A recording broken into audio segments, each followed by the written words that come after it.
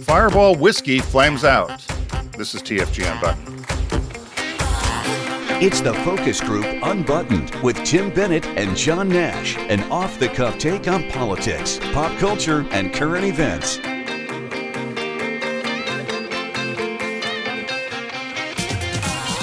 Hello, everybody. Tim Bennett here, as always, with my good friend and co-host, Mr. John T. Nash. We are the Tuesday podcast from your friends at the focus group. Be sure to find us at all your favorite platforms on Tuesday mornings, and where we discuss three topics that have caught our eye for the week. We'd like to thank our friends from Critics' Choice Video who have been with us since the start of TFG Unbuttoned. Be sure to shop them when you go to our site, focusgroupradio.com. While you're there, you'll also find all of our media housed for our show, The Focus Group with Tim Bennett and John Nash, which is released on Wednesdays in a video form and Saturdays in an audio format. And audio is still king, John. Audio is king indeed. Yeah. What do we like to say about it? Theater of the mind. Theater of the mind. So, couple things for you. Did you happen to ever watch a show called The Wire from back in the day? It's often talked about. I think it was President Obama's one of his favorite shows, and it takes place in Baltimore. It had many seasons, an HBO show, but many people point to it as like this seminal, crime show. And I remember watching a couple seasons and liking it, and then kind of dropping off for some reason. And I'm wondering if I should return to it. Pick it up again? Yeah, I why not, right? The one I thought of watching again, the one I think you should watch that I actually think you and Bob would enjoy is Breaking Bad. I know you watched one or two episodes and that was it. But for me, it was one of the few things during the pandemic that I could not wait to the next episode because I never knew what was going to happen. And for me, I think you're like me. You like to kind of think ahead. Okay, here's where the plot's going. And what I liked about it is I could never figure out where they were going. And so it kept me entertained and kept me, watching. So I think you should consider Breaking Bad when you. I agree, and there is not one person in our orbit who has said something bad about Breaking Bad, or you're not going to like it. Every single person, if I ever bring it up, they're like, "You haven't watched it?" Well, and it's such dark humor. There's one character that I just know. I laughed out loud with the character. I mean, it wasn't funny, but it was, and it was so much yours and my humor. And I thought, boy, oh boy, I laughed, and I still laugh thinking about it because I won't spoil it for you, but in the first season, there's a character that shows up that I thought, oh boy, this you and I had written this. this is our character. So, what else I dug out of the? I dug out the Little Britain DVDs. And I am saving those for when we come to visit you, because I said to Bob, we could just put one of these discs on and we're going to be captivated. We're going to watch show after show. There are so many sketches that I completely forgot about, that they did that are just like, one of them is the tall guy plays an innkeeper in Scotland, and there's I think it was Matt Lucas as the shorter bald one. He's sitting at a table with his wife, right, and they're ordering something, and the taller guy, the innkeeper, whenever they order something, like he brings out a little flute and he plays this little tune and he does something ridiculous, like he poses a riddle to them or something, like he goes, "It's red, it comes from the garden." And the other one goes, "A tomato." He goes, "Yeah, oh, how'd you know?"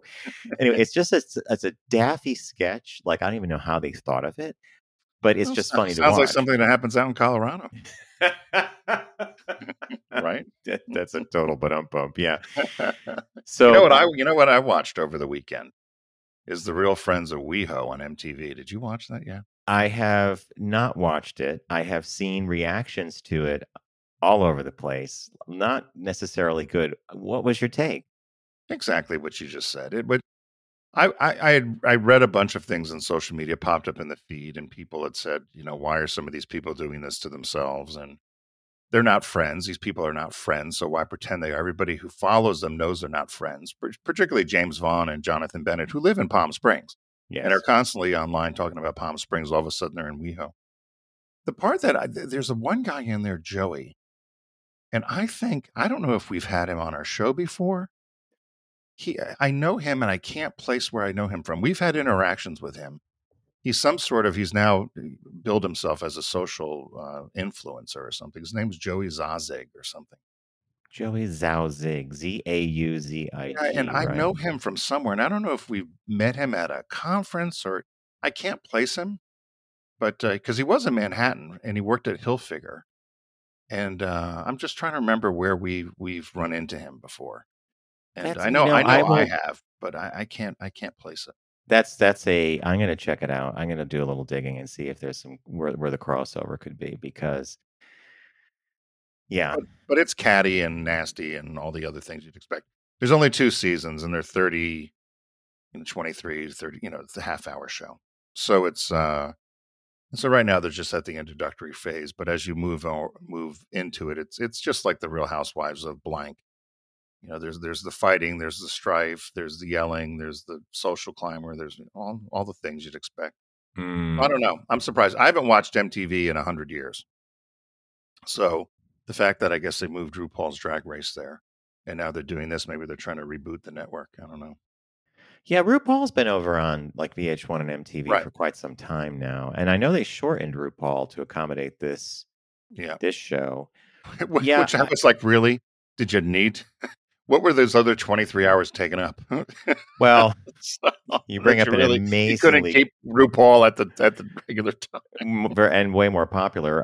Did you bring up a great point? It's like we got sucked into watching part of a marathon or like a string of broadcasts of Below Decks on Bravo. Yeah. And it's funny how you could watch a couple of those shows, and then if you see a different season, you feel like you're seeing the same show, but it's different personalities and people because it is the same show. Yeah. It's like it's hard work being on those boats, whatever, and usually the people that staff them are young, because they can move around and they can do that kind of thing, and so you're going to have the same kind of conflicts, hooking up, whatever. People trying to stick to their jobs, and the captain has to crack the whip, and then all the whole bit. So it's yeah, this kind of TV. I mean, we've been living with it for quite some time, haven't we? Yes. Yeah. Not very much so. So yeah, check out those shows if you care to. The That was a we backhanded like but check it. we But have definitely check out Breaking Bad.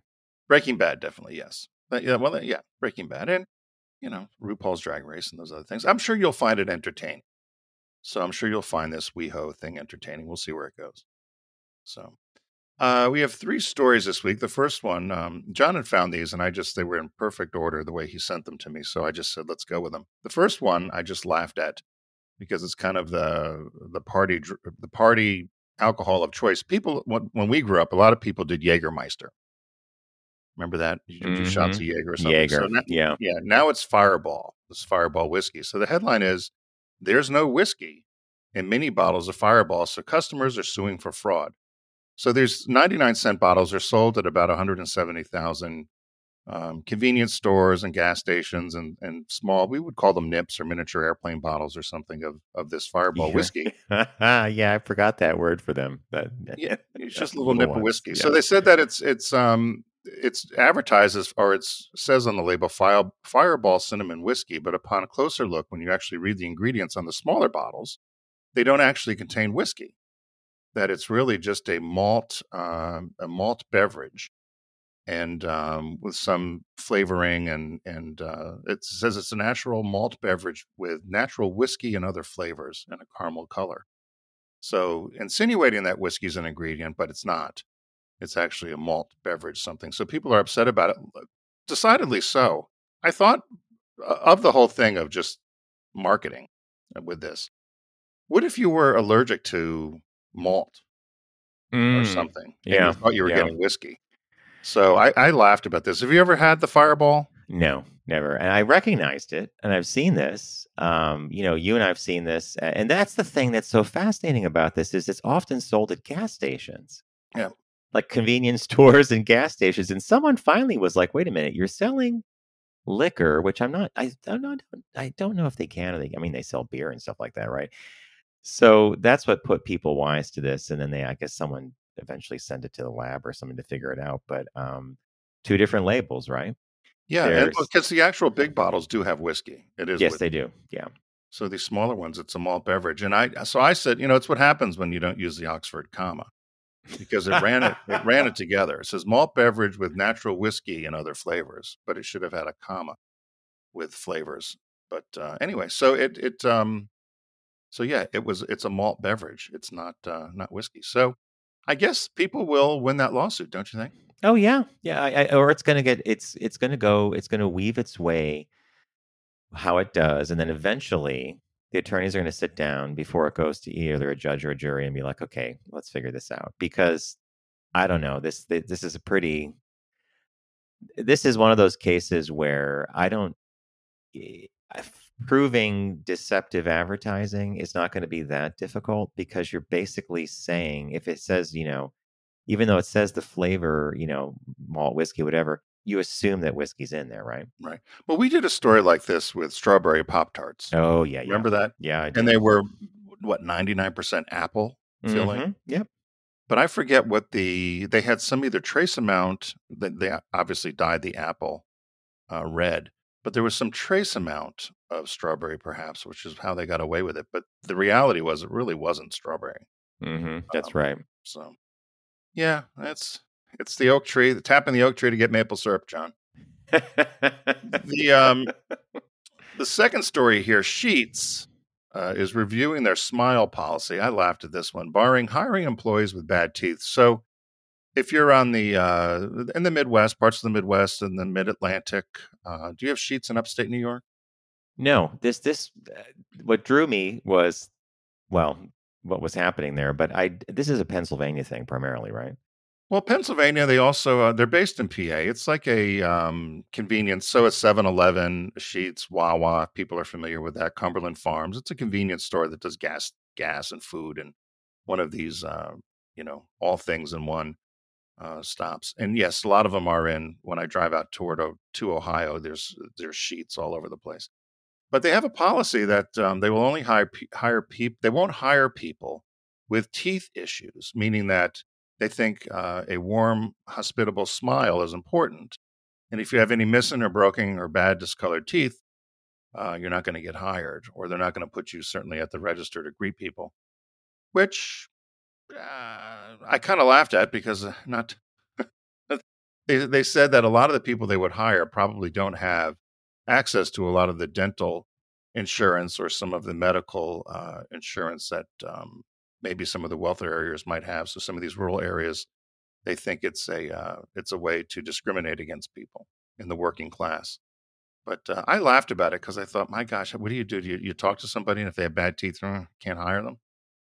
You know, the article took great pains to do exactly what you just said a second ago. It was about, oh my God, these, the kind of employee that is going to work at Sheets may be coming from a certain type of economic level or neighborhood, and they might not have the awareness of. And I read all that, and I'm like, okay, that's fine, and I do get that, and but I wonder about this in the sense that, was there a good intention behind this? And I don't mean that, like, I mean it like, someone's like, we want to make sure we present a, warm, welcoming atmosphere. We want our cashiers and our staff to smile and welcome people and greet them, and we don't want that to be interrupted by anything. And I don't know, it just, this is the kind of thing that would have been never written into a policy, but it would No. have been spoken privately behind a closed door, right? Yeah, you and Well, I both know that this stuff goes on all the time. yeah, They are getting caught because it's been committed to a document, right? right. Well, when's the last time you went to a Chinese restaurant that wasn't Staffed by, staffed by Asian people? yeah, exactly. So, but J. Crew ran into this. Abercrombie and Fitch ran into this because they, as we know, they would hire the equivalent of a supermodel, men and women. But Hmm. they allowed no, they allowed certain hair length and no adornment on their hair. So there was no hats allowed, or no um, hijabs, or anything like that. And then people went after them by saying that that was discriminatory. But that was the image they wanted to project. So I don't know. Yeah. I'm always on the fence with this sort of thing. I think if you do have people that are greeting the public and you want them to look a certain way, I know, of course, it was many years ago now, 15, 20 years. But when I was hiring people for Subaru, um, that were in Well, charge of either specifically for the auto skiing. shows and stuff, right? Well, for auto shows too is another thing, but just for skiing or mountain biking, I didn't necessarily hire a skier or a mountain biker or a cyclist, but somebody that looked like they could do it because they were going to be out there with those people every weekend, with the consumers, Ambassadors. with the Yeah. teams, right? And so you have to look a certain part. But same thing with the auto shows. I remember I was the Subaru when I worked there. We had hired a woman who was pregnant to work the floor, and you would have thought that I committed, a major offense, but we were the first one to actually have a visibly pregnant woman on the show floor at the auto shows. And I said, pregnant women drive cars. Yeah. Why I wouldn't we? was just going to say, like, what would be the big deal about that, right?